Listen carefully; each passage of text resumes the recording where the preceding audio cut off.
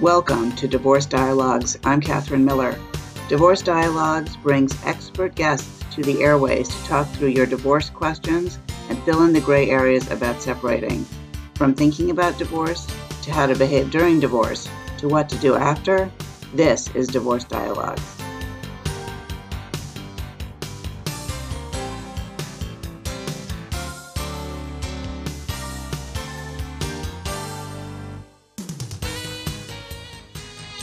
Welcome to Divorce Dialogues. I'm Catherine Miller. Excuse me. I'm the founder at the Miller Law Group and a trainer at the Center for Understanding and Conflict, and I am on a mission to change how people divorce and help them divorce with dignity.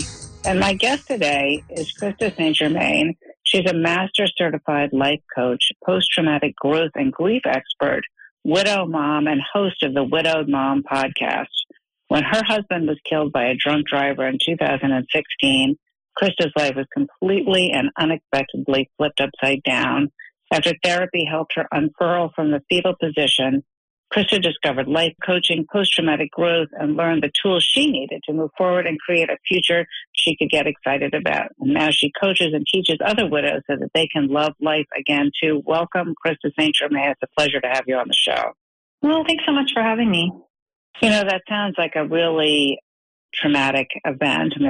I mean, a little bit trite of me to say, but obviously life-altering, changing moment. Is that what got you into the coaching business, that thinking that you could help other people in the way that you were helped? Yeah, in fact, I never had any inclination to coach before the loss of my husband. I really didn't even know what coaching was. I just kind of found myself in a place after he died where my therapist was telling me how great I was doing. And I kind of understand why she was saying that, because I'm sure, you know, from the outside, I was handling life. I did look like I was doing well. I was back to work and, you know, the kids were getting fed and things were, you know, getting done on the to-do list, but I wasn't feeling good. I was fairly convinced that I probably was never going to be really happy again. And that, you know, my best days were behind me and there wasn't going to be much I could do about it. I could get used to it. I could adjust, but I wouldn't really ever love it.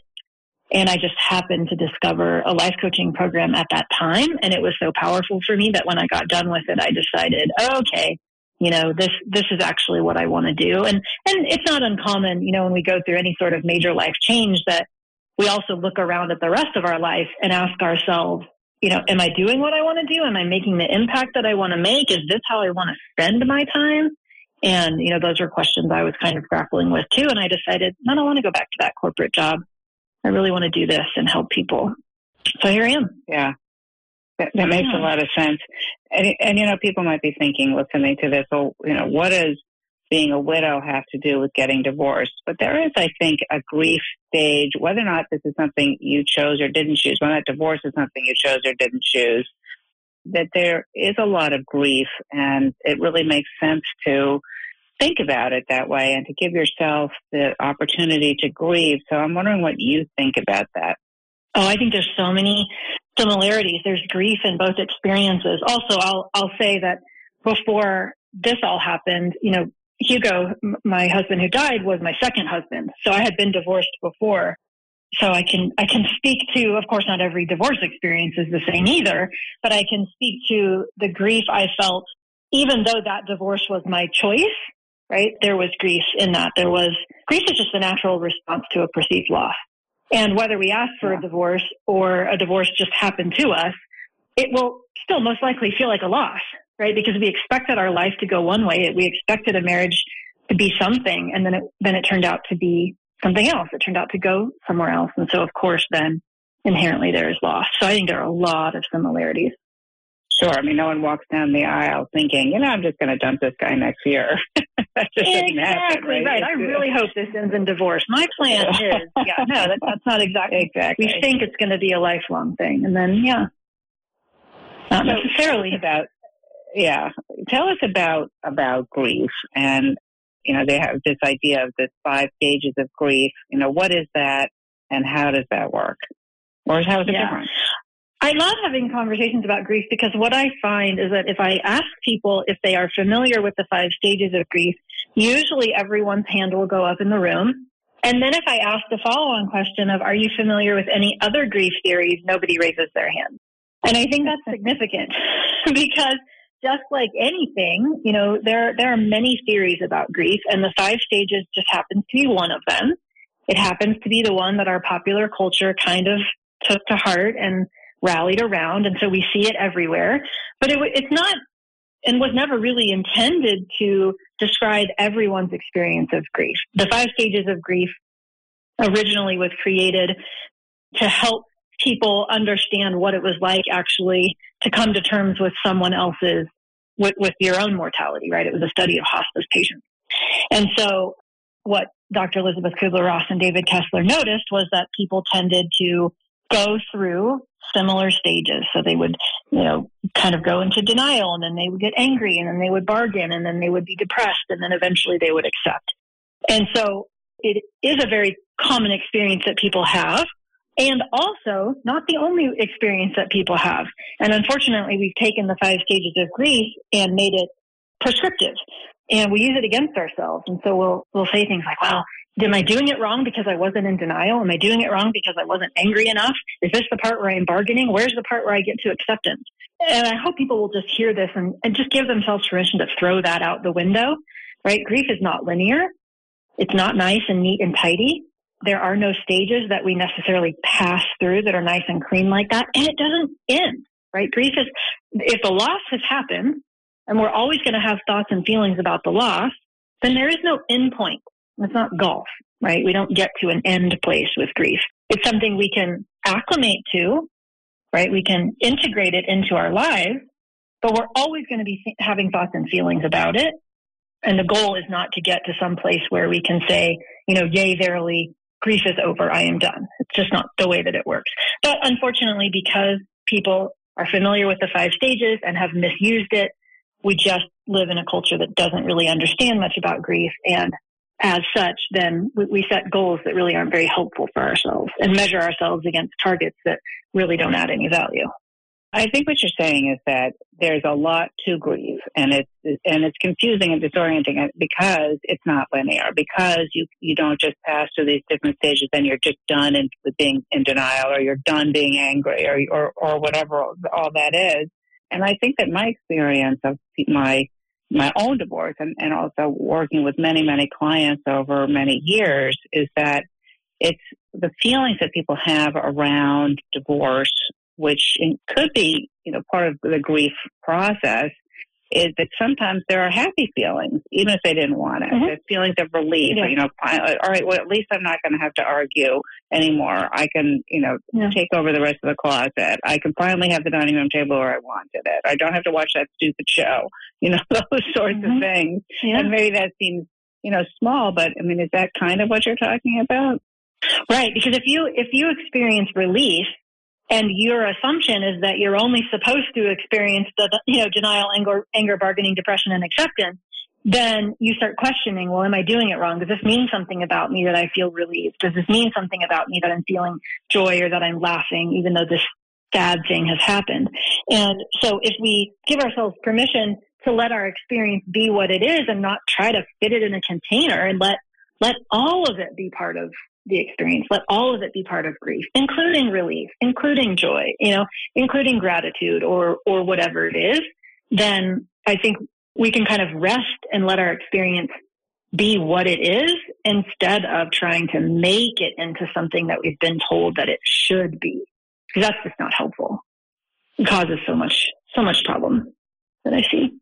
You're listening to Divorce Dialogues. I'm Catherine Miller. We're here on WVOX 1460 AM in Westchester County every other Wednesday from 5 to 5:30, bringing you information and thoughtful dialogue that you need to divorce with dignity.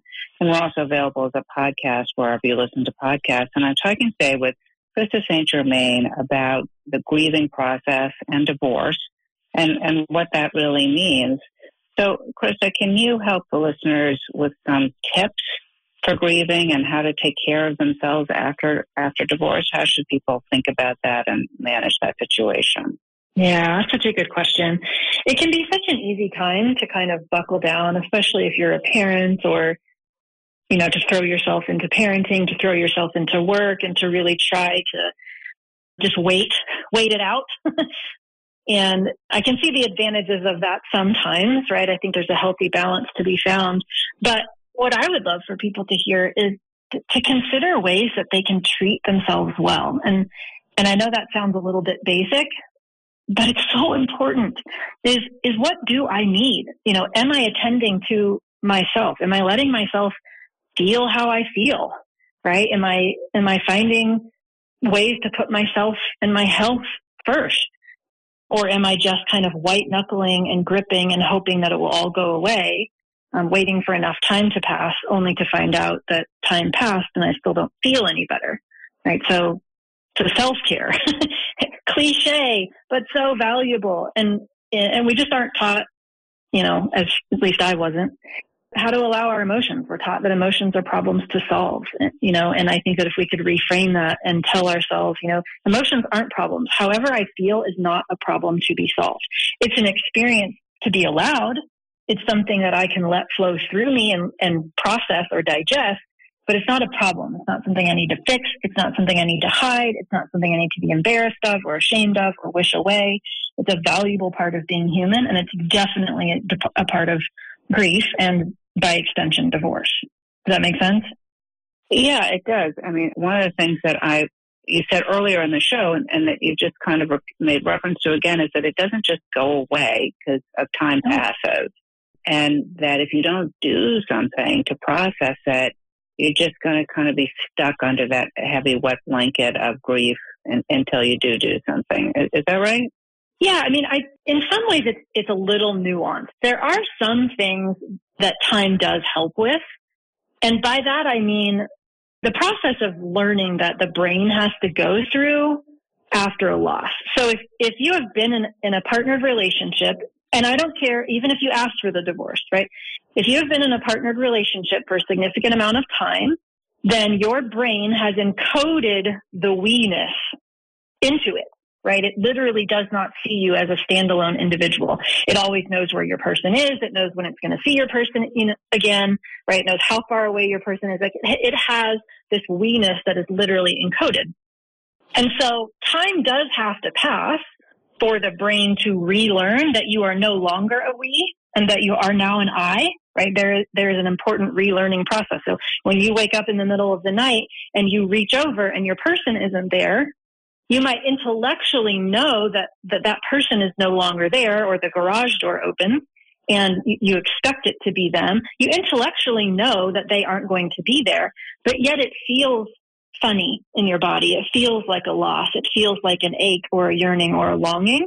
Even if you ask for it, it's because your brain has to go through and gather enough data exposures to your new way of being so that it stops looking for your old way of being, your old partnered way of being. So the passage of time in that respect is very valuable. And also, expecting that time alone is going to make you feel better is not going to help you, right? It's not just time, it's what we do with time. So where I see a lot of people create suffering that is unnecessary is they try to distract themselves from how they're feeling, by maybe overworking, or we start drinking more than we want to drink or eating more than we want to eat. We develop coping mechanisms to get away from emotions, assuming that if we just avoid them, they'll go away. And that's the part we can really do something about, which is to notice that it doesn't matter how long we avoid them. They're not just going to go away because we choose to bury them with the behavior. And we do ourselves a service when we actually look at what is going on here? And, what do I want to think about this aspect of my life, or, whatever it is that's causing that intense emotion. So it's nuanced. It's not just as simple as saying time heals. It's not just as simple as saying don't let time heal and only focus on the loss. There's also another grief theory that I really like. It's called the dual process theory of grief, and I think it's really relevant. You basically can separate our activities into two buckets. So we have loss-related activities, which are thinking about the loss, remembering the good old days, like being sad, feeling your feelings, journaling, just things that have to do with the loss. And then the other bucket is restorative activities. So things that have nothing to do with the loss. They could be hobbies. They could be, intentional distractions and Netflix binges, right? Talking with a friend and doing something completely unrelated or traveling, just something unrelated to the loss. And it used to be thought that you really wanted to spend all of your time in the loss-oriented activities. But really, the dual process theory teaches that the balance is to be found in the oscillation.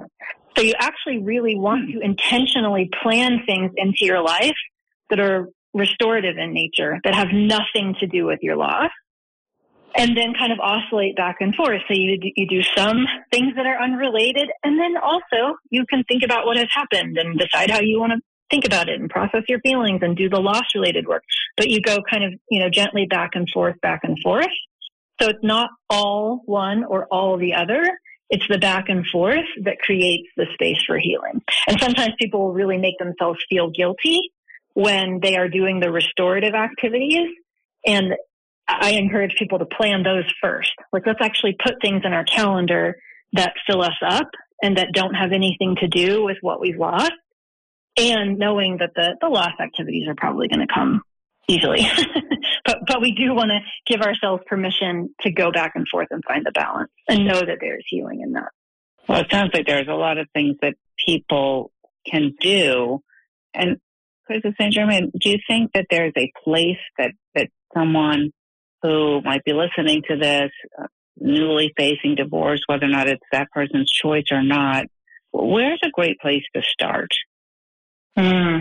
I guess in resources to use or just to start thinking about it. It's like, oh my God, one thing that, I've observed is that divorce can be very hijacking, especially when you're in the middle of it, right? You're making decisions that are going to impact the rest of your life. You're making decisions that are going to impact your children and other people you care about, where you live, where you work, what car you drive, how you spend your money. And it's sort of like a reset on your entire life. And at the same time that you're doing this reset on your entire life and trying to negotiate something with someone you used to love or maybe still do love, you're feeling the loss and the grief of the relationship and, the other person. And that sometimes it's just like your best friend. It can feel like this is the person I talk about with everything with.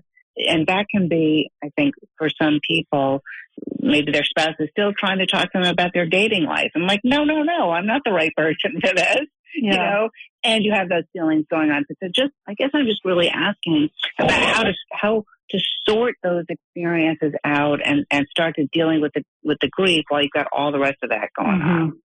What I think I would be looking first is I would just be looking at what are the tools in my toolbox and do I need some more, right? So because you use the word hijacked. And so from my own experience had happened and what I see happen with a lot of my clients is that because we don't really know how to regulate our nervous systems, we don't really know how to create safety internally, it is easy to get ourselves to that place where we actually can't think rationally because we're so emotional, but yet we don't have anywhere to go with the emotion. We don't know how to process it or what to do with it. And until we allow ourselves to process the emotion, we can't really create the calm that allows us to access the thinking part of our brain so that we can make clear decisions. So I would be looking in my toolbox. Do I have tools so that I know how to calm myself when I am feeling super anxious or panicky or, really stressed? So, and there are, many different ones, but tapping, emotional freedom technique is one that's so easy for people to use. You can do it anywhere. There are a lot of little things that you can do that help, like bilateral stimulation, little things that can help create calm in your nervous system, kind of turn that switch off, if you will. And that's a tremendous oversimplification. But once you can allow yourself to let that heavy emotion flow through with a quick technique, like tapping, then, 5 or 10 minutes, you can think clearly again and you can make decisions that aren't emotional, right? And become a little bit more logical. Or maybe what you need in your toolbox is a good therapist, or a good life coach, or, an unbiased third party who can listen to you. That's where I would look first, is what are the tools that maybe I've never needed in my life before that I would really benefit in investing in now. I'm Catherine Miller, and you're listening to Divorce Dialogues here on WBOX 1460 AM in Westchester County every other Wednesday from 5 to 5:30, and also available as a podcast wherever you listen to podcasts, and also available on the podcast website, divorcedialogues.com. And I'm talking to Krista St. Germain about how to cope with grief. And I know you work with people after divorce and also after the loss of a loved one. And Krista, if people are interested in learning more about you or how to get in touch, how can they do that? Yeah, I also host a podcast. It's called The Widowed Mom Podcast. Obviously, it's rather specific, but honestly, anyone who wants to learn about grief or post-traumatic growth would be welcome to listen. And you can find The Widowed Mom Podcast on, pretty much all the major podcast places. And then coachingwithkrista.com is my website, and that has all of my social links and, all the ways to get in touch with me. Thank you so much. So I know you have this idea of disenfranchised grief. So can you tell us what that is and how to cope with it? Yeah, disenfranchised grief is a kind of grief that again, we know we love putting people in boxes and adding labels to things. So let's hold it lightly. But disenfranchised grief is the idea that we're grieving something that maybe society doesn't accept. There's no place for it. It is something that, maybe you were in a relationship that was a same-sex relationship and your family doesn't support that, right? Or maybe you're grieving, you were having an affair and the person you were having an affair with died, or it ended even, right? It doesn't even have to be a death, but it ended. And so you're grieving something that just isn't acceptable in society's terms. So then it can result in a lot of isolation, right? So when we don't believe that it's okay for us to grieve, then of course we don't share our grief and instead we turn inward, and it just makes it a lot harder when we do that. But not everybody is okay with all of our losses. We might feel something is a loss that society just doesn't understand. It could also be loss of a pet, or, maybe a celebrity dies and you felt a really deep connection to that person and nobody understands why it was so hard for you that they died. Or, maybe there's something happening in another country that doesn't really impact your daily life, but to you, it is really upsetting. And those around you just don't quite get it. That's disenfranchised grief. So it's something that you feel strong grief about, but that you don't get a lot of support in your community about because people don't. Or maybe you're in an abusive relationship and you're the one that's asked for the divorce, and all of your friends are saying you should be so glad you got away from that, that jerk. And yes, you are, and also you're grieving, right? But nobody understands why you would ever grieve that you're no longer with someone who abused you. And so people aren't supportive of your grief because they don't understand it and they don't think it's appropriate. But it's very real to you when you're going through it. What are some things that people can do in that circumstance? Because I think that's really, in a divorce situation, it's really, I think, difficult to deal with the pity. I mean, I've had people just don't want to hear. It isn't necessarily something to feel pity about, but no one wants to be pitied, right? I mean, so it just sort of robs you of your dignity when somebody pities you, it seems like. But this is kind of like the opposite of that, right? Where people just don't get it. They're like, oh, well, you lost your cat, get another one. Yeah. Like it's so simple to do that or something like that. Yeah, I totally agree. And I guess to me, the best thing you can do is find other people who have experienced or are experiencing a similar loss. And I promise you they are out there. And thanks to the internet, you will find them if you look. Right? But don't try to go it alone. Find other people who can relate, who you actually can feel free to discuss it with. And, that can be online support groups. And again, that could be one person who happens to just be a mental health professional. It doesn't have to be a group. But I promise you, every time you think you're alone and what's happened to you, you're the only person it's happened to, it is never true. There's just so many places you can find people who really do understand what it's like to be in your shoes and connect with them. And then you won't feel so alone. Yeah, that makes a lot of sense. So, Krista, we have a few minutes left in the show. And I know that trauma and post-traumatic growth and all of that stuff, like how do you work with people to deal with the trauma of the loss and then recover and get to a life on the other side? Yeah. So I love post-traumatic growth. And, while I don't believe it's morally superior to grow after a traumatic event, I do love helping people understand that it is their prerogative if they would like something different after, any sort of traumatic event. And we used to think that trauma was, very objective and only certain events were traumatic. We now know that trauma is highly subjective. What's traumatic to you might not be traumatic to someone else. But the bottom line is that no matter what you go through, you get to choose what you want to create in the future, right? If a tornado comes and knocks down your house, you can either try to rebuild a house similar to what you had, or you can decide that, hey, I've lived in that house for a long time.